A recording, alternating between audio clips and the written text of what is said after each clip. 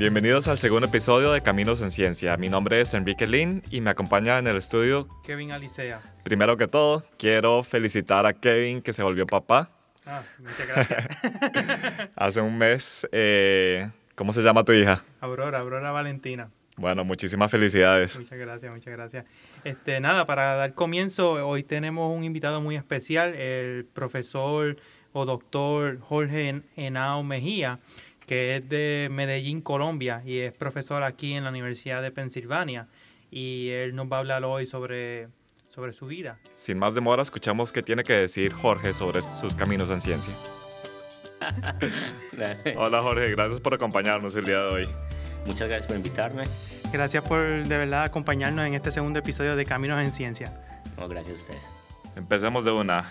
Cuéntanos un poco de dónde creciste y cómo fue crecer ahí. Bueno, yo nací en 1977 en Medellín, Colombia. Sí, más o menos ya 40 años. En Medellín, Colombia. Yo nací pues en una familia con 3 hermanos. Mis padres fueron médicos en Medellín y bueno, como todas las familias latinoamericanas, unas familias extensas, muy grandes y muy acogedoras. Crecí en una ciudad en la cual nos tocó pues, vivir unos años de mucha violencia en los años 80 y 90 durante la infancia pues, y la adolescencia. Pero pues a pesar de todo me considero pues afortunado de haber podido vivir en mi ciudad, pues en Medellín, y fue una etapa pues muy formativa y bueno, y esas son las raíces que yo tengo y todavía mi familia entera vive allá. Wow. En Colombia. Sí. Impresionante. ¿Y cómo se le logró interesar en el campo de la ciencia? Ya que nos mencionó que tenía familia pues médica, asumo que fue a través de ese aspecto que... La manera como yo me interesé en entrar a las ciencias básicas, yo no sabría explicarlo muy bien, pero yo sentía que yo quería estudiar matemáticas y física, pero la verdad muy rápidamente me di cuenta de que yo no tenía, creo que el intelecto pues como para hacer una contribución muy importante, y rápidamente yo tenía un primo que estudiaba medicina y por alguna razón yo no sé si ustedes conocen este libro que se llama The Cell, de Bruce Albert. Buenísimo, sí. Sí, lo tengo firmado por él también. Sí, lo tenés firmado por él. Él vino a visitarnos acá en la universidad y de casualidad traje mi libro. Mira, fírmelo aquí. Qué suerte. Entonces yo, cuando yo terminé el colegio, nosotros nos llevan al ejército. Entonces yo tenía que cumplir el año del ejército. Y en ese momento, pues, yo no sé por qué él tenía el libro ahí, empecé a leer y me interesé. Y después de salir del ejército empecé a estudiar ingeniería basado pues en mi interés pues por las matemáticas, pero rápidamente haber leído ese libro como que abrió un interés bastante pues en mí en estudiar pues ciencias biológicas, y a raíz de eso pues fue como el inicio de ese libro. Para mí fue muy importante, fue muy hermoso leer ese libro y tratar como de entender cómo surgieron las preguntas y las maneras, porque ese libro explica muy bien los experimentos básicos de cómo se hicieron descubrimientos fundamentales. Entonces ese fue como el inicio de un interés mío pues en estudiar pues ciencias biológicas básicas, y posteriormente yo tomé la decisión de empezar a estudiar medicina. Porque ¿En Medellín? En Medellín, porque era la única carrera que me permitía estar cerca a grupos de investigación básica en Medellín. Pero adicionalmente, pues porque uno viviendo en países latinoamericanos, como ustedes saben, uno tiene que también pensar en sobrevivir. Entonces, mataba a 2 pájaros de un tiro. Bueno, entonces así fue más o menos como me inicié. ¿Y dónde obtuvo su grado en medicina en Medellín? ¿Qué universidad? Sí, yo obtuve el grado de medicina en la Universidad de Antioquia. Es una universidad pública, como estábamos discutiendo ahora con Enrique. antes de empezar el podcast, generalmente en Latinoamérica, como ustedes saben, las universidades públicas son muy valiosas. O sea, yo no... todavía no entiendo muy bien el sistema americano en el cual la universidad pública no tiene un sistema pues más importante.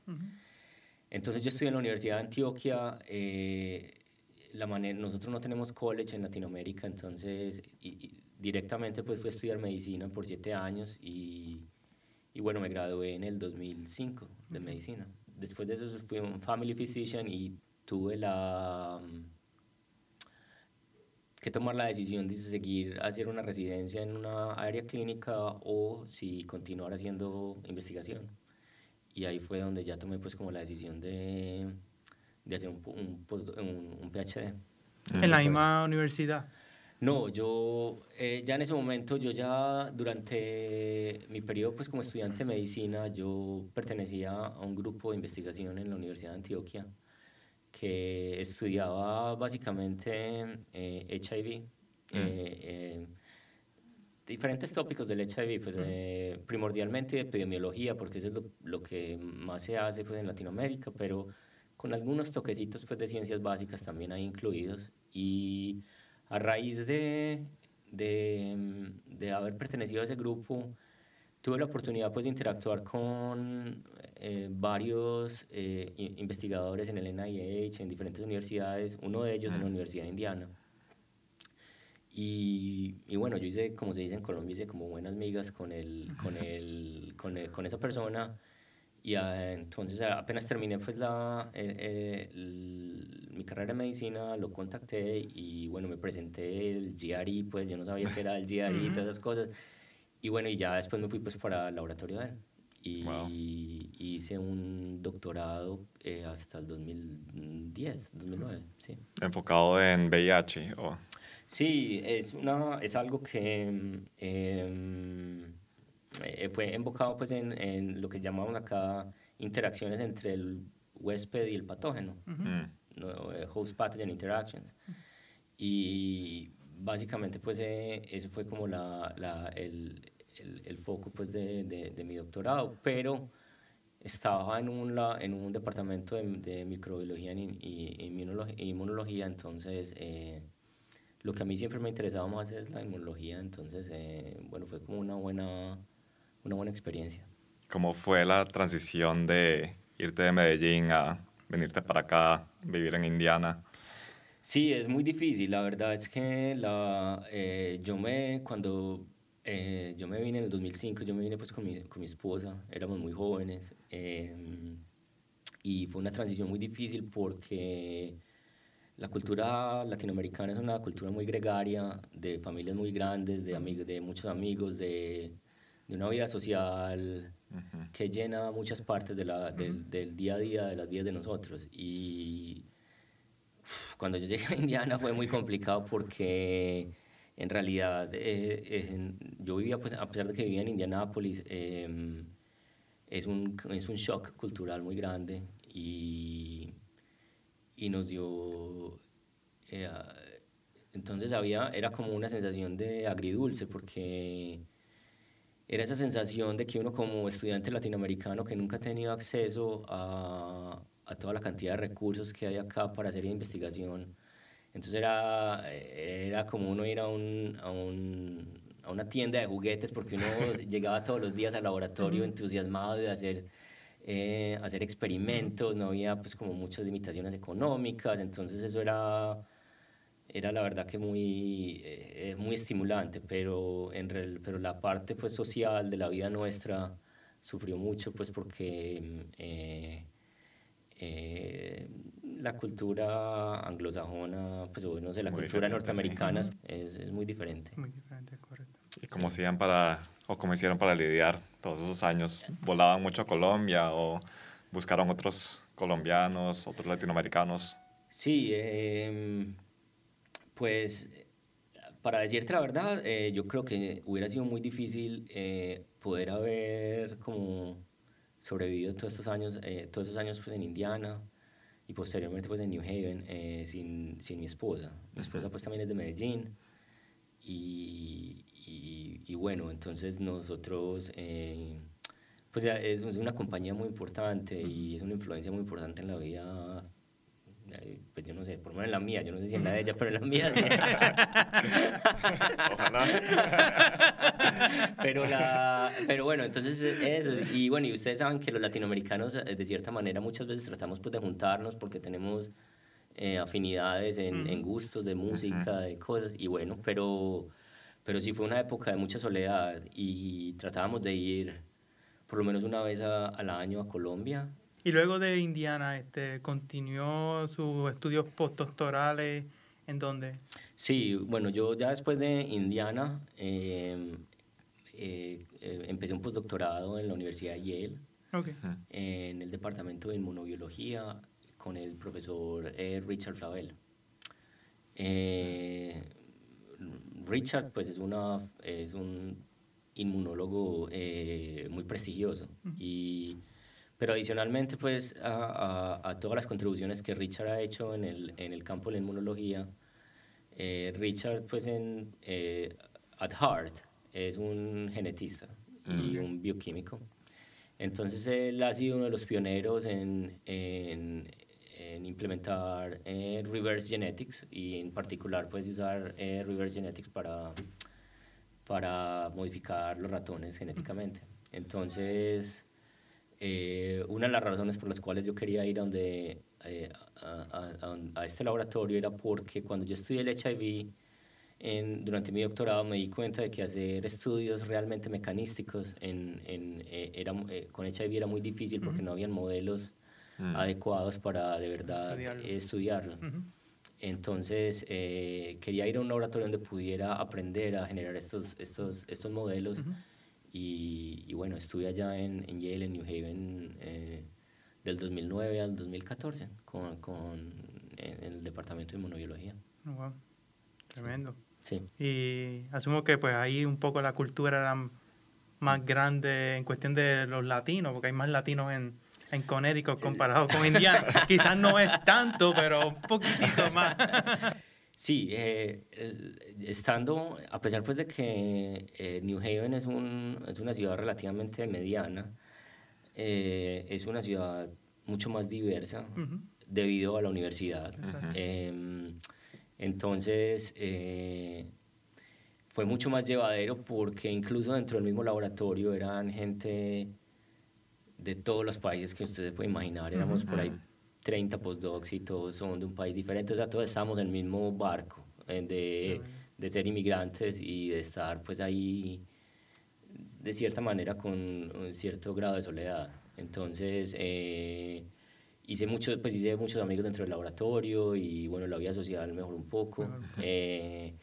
Y bueno, sí, y la verdad es que la persona que tiene más interacción con gente latina es mi esposa. Y bueno, en conexión con ella, pues sí tuve mucho más contacto pues, con amigos latinos. Y luego, ¿cómo fue la transición para llegar aquí y empezar tu laboratorio aquí? La verdad es que la transición del postdoctorado a ser investigador principal independiente es una transición muy compleja, muy difícil, entonces, por varias razones. Una es porque en realidad nosotros no hemos recibido entrenamiento hasta el momento del postdoctorado en cómo manejar un laboratorio, que eso requiere una cantidad pues de características o de habilidades que nosotros no hemos adquirido, ¿cierto? Esa es una cosa. Y la otra es que vos estás enfrentado a una cantidad de retos que nunca los tuviste mientras fuiste estudiante de doctorado y de postdoctorado. Entonces, la manera como yo planeé, una vez pues ya que acepté la oferta de venir aquí a UPenn, yo tenía pues como ciertas metas pues rápidas. O sea, yo quería establecer el laboratorio rápido, pues que fuera funcional rápidamente, y para eso pues empecé a trabajar desde antes de llegar acá, en términos pues de poder establecer la logística y la parte pues de que sea un laboratorio funcional, porque cuando uno llega a la universidad, o sea, está el piso vacío, no hay nada. No hay O sea, hay que comprar desde el lápiz hasta las pues todo, ¿cierto? Todo, Entonces, yo quería que fuera funcional rápido y quería poder publicar artículos rápidamente porque yo creo que esa es una de las claves pues para poder lograr obtener grants rápidamente. Entonces, tuve mucha suerte cuando vine acá porque pude reclutar a gente muy buena. Recluté un technician, empezó conmigo, que ahora está haciendo MD PhD acá, Sam McWright. Y bueno, y también recluté dos o tres estudiantes muy, muy buenos. Y ese ha sido pues como el core del laboratorio mío durante estos 3 años. La parte más complicada de empezar el laboratorio, pues de esas habilidades que uno no adquiere, es que en realidad la parte más difícil es cómo manage people, cómo motivar a las personas del laboratorio, cómo guiarlos, cómo mantener pues como un ambiente agradable dentro del laboratorio y que sea productivo. ¿Cuánta gente hay en tu laboratorio ahora? En ¿Y este estudiantes? momento tengo 2 estudiantes, uno se va a graduar. En este momento estamos en una etapa de transición porque varios han partido o van a partir. Entonces en este momento somos 4 más yo, pues, ¿cómo se dice? Bueno, yo y yo. Pero la verdad pues es que estamos ya en este proceso, ya estamos reclutando un par de postdocs que van a venir rápidamente.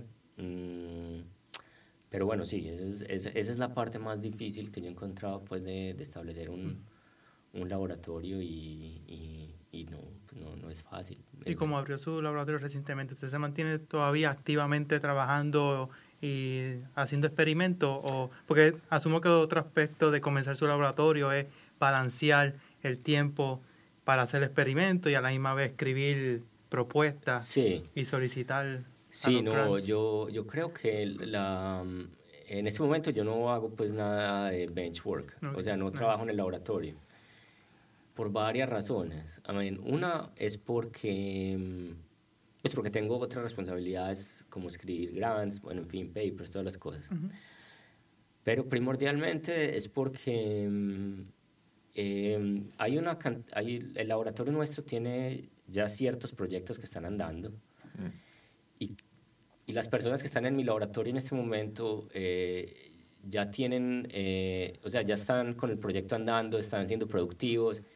Y la verdad que a mí no me gusta mucho estar como encima como... Podría ser estresante, sí, Sí, para sí. los estudiantes. Pues pero también es mi personalidad. Yo confío mucho en la gente y me gusta que los estudiantes que vengan a mi laboratorio, me gusta darles la independencia de que traten de encontrar su propio camino o los postdocs por eso. Yo trato pues de intervenir en momentos de coyuntura, pero no me gusta pues estar mirando por encima del hombro cómo están pipeteando, bueno, lo que sea, no sé. Entonces, en este momento no, pero eventualmente, la verdad, a mí me gusta mucho pues hacer trabajo en el laboratorio, entonces eventualmente creo que si puedo, volveré.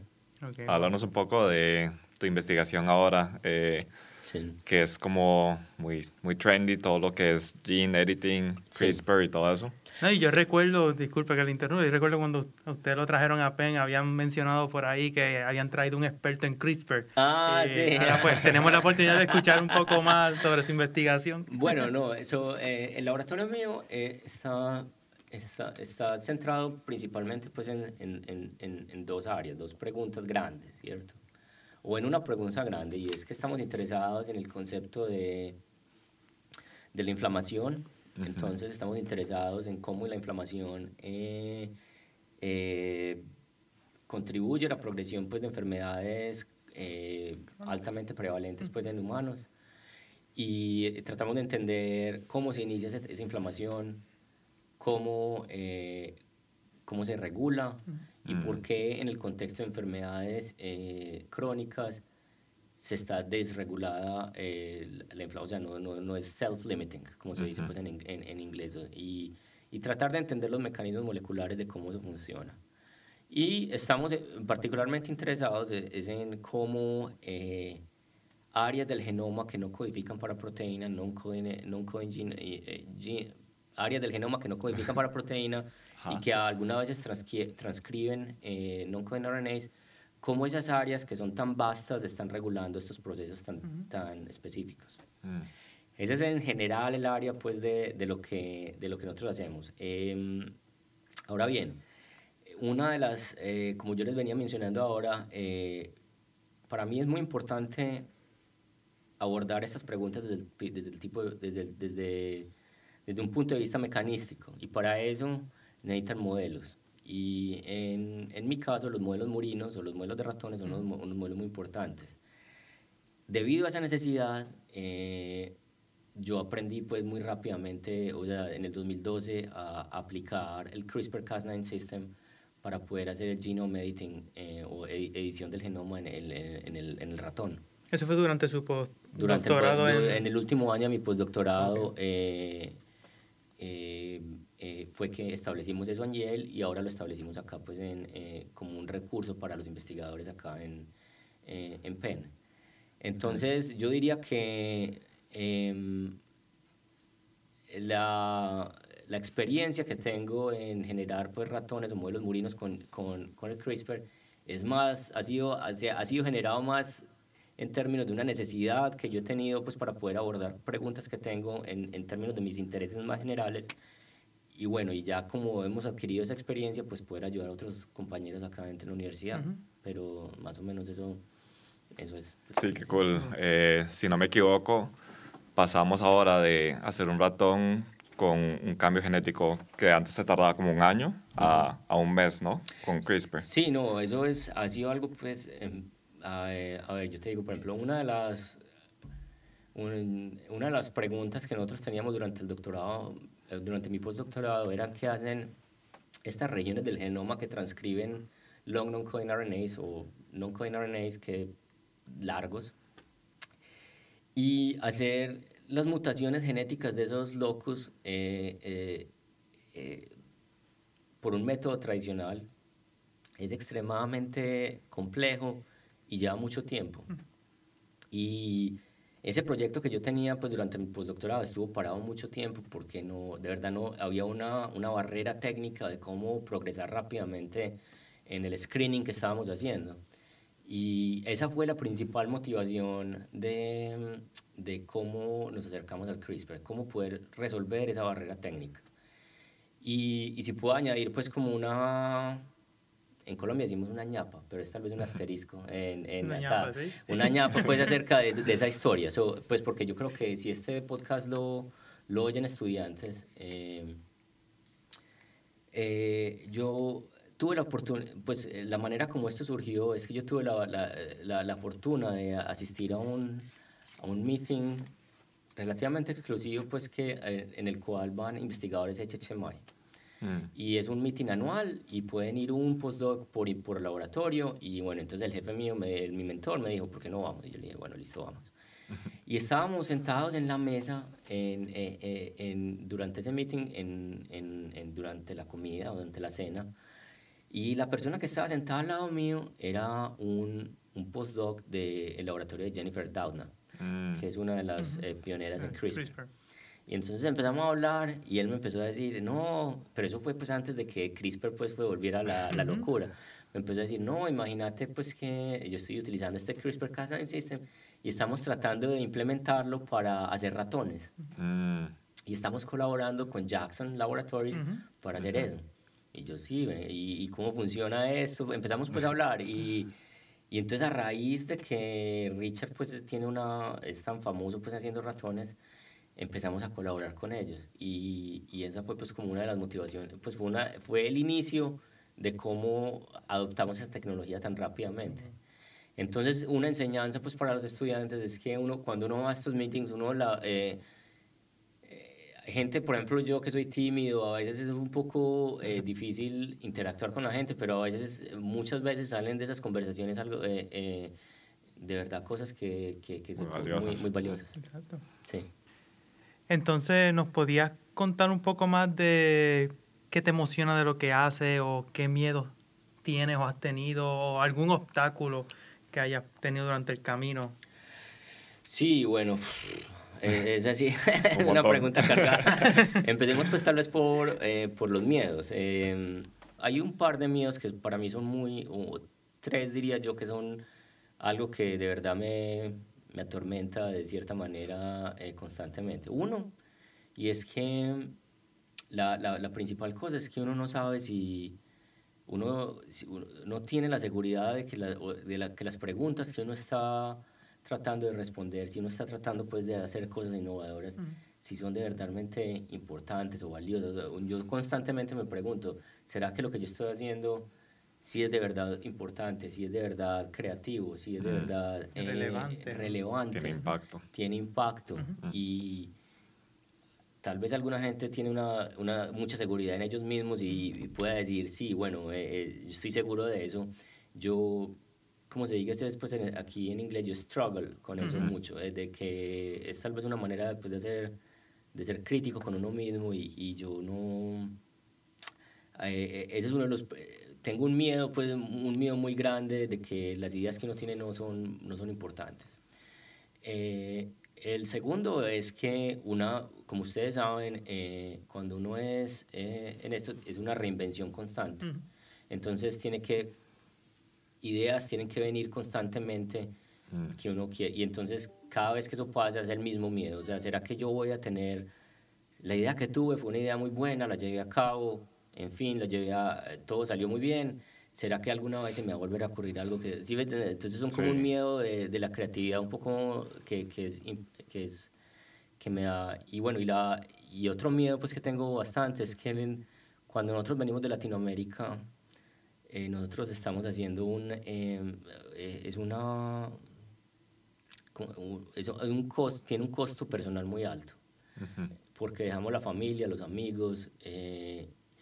Entonces, yo personalmente quiero tener la certeza lo mayor posible de que lo que estoy haciendo sea de verdad valioso desde mi punto de vista. Porque quiero tener la certeza de que haya valido la pena venirme de acá, dejar a mi familia allá. Los sacrificios. Los Sí. sacrificios, y a veces no es, las respuestas no son tan claras, ¿cierto? Sí. Si uno de verdad es crítico.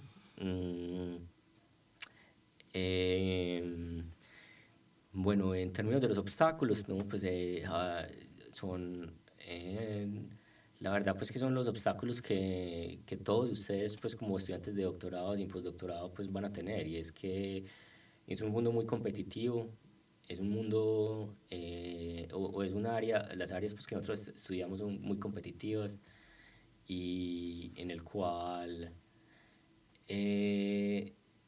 la el rechazo, pues, o como el rejection, es algo que es... Hay que acostumbrarse. Hay que acostumbrarse y es algo muy difícil de llevar porque uno invierte muchas horas de la vida de uno en tratar de llevar un proyecto a cabo y uno quiere que sea igualmente valorado por la comunidad, pero hay mucha competición. Entonces, a veces es difícil lidiar con el failure. Pues a veces levantar después de recibir un rechazo. Entonces, cómo te mantienes motivado con estos retos? Sí. Yo creo que una de las razones por las cuales a mí me interesó pues, mucho hacer ciencias básicas y hacer investigación en general es porque la verdad es que es muy...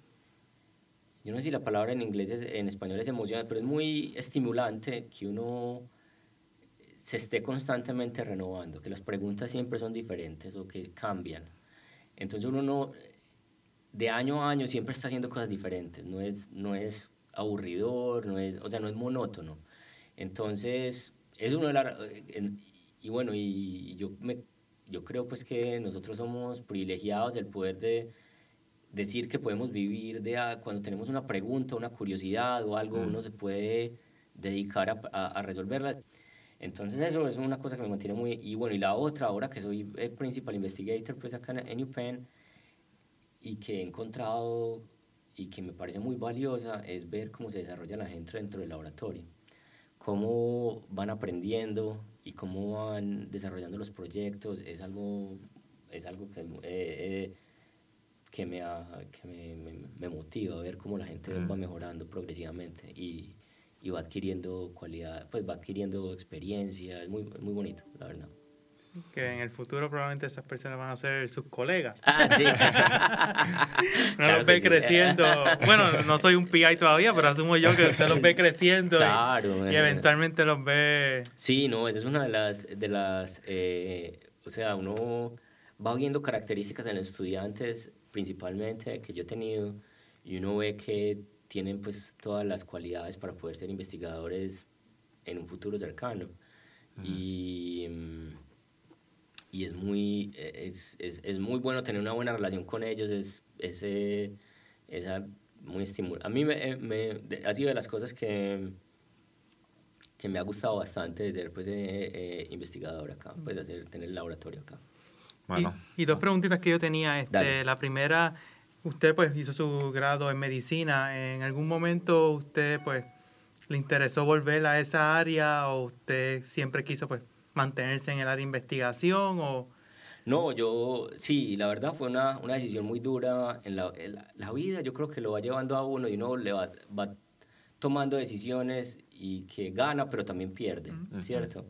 Y para mí fue muy duro tomar la decisión de dejar el campo de la medicina porque yo de verdad disfrutaba mucho algunas áreas de la medicina. Algunas áreas de medicina interna las disfrutaba mucho. Y bueno, hubo un momento después después de que terminé el doctorado que pensé en volver a hacer una residencia.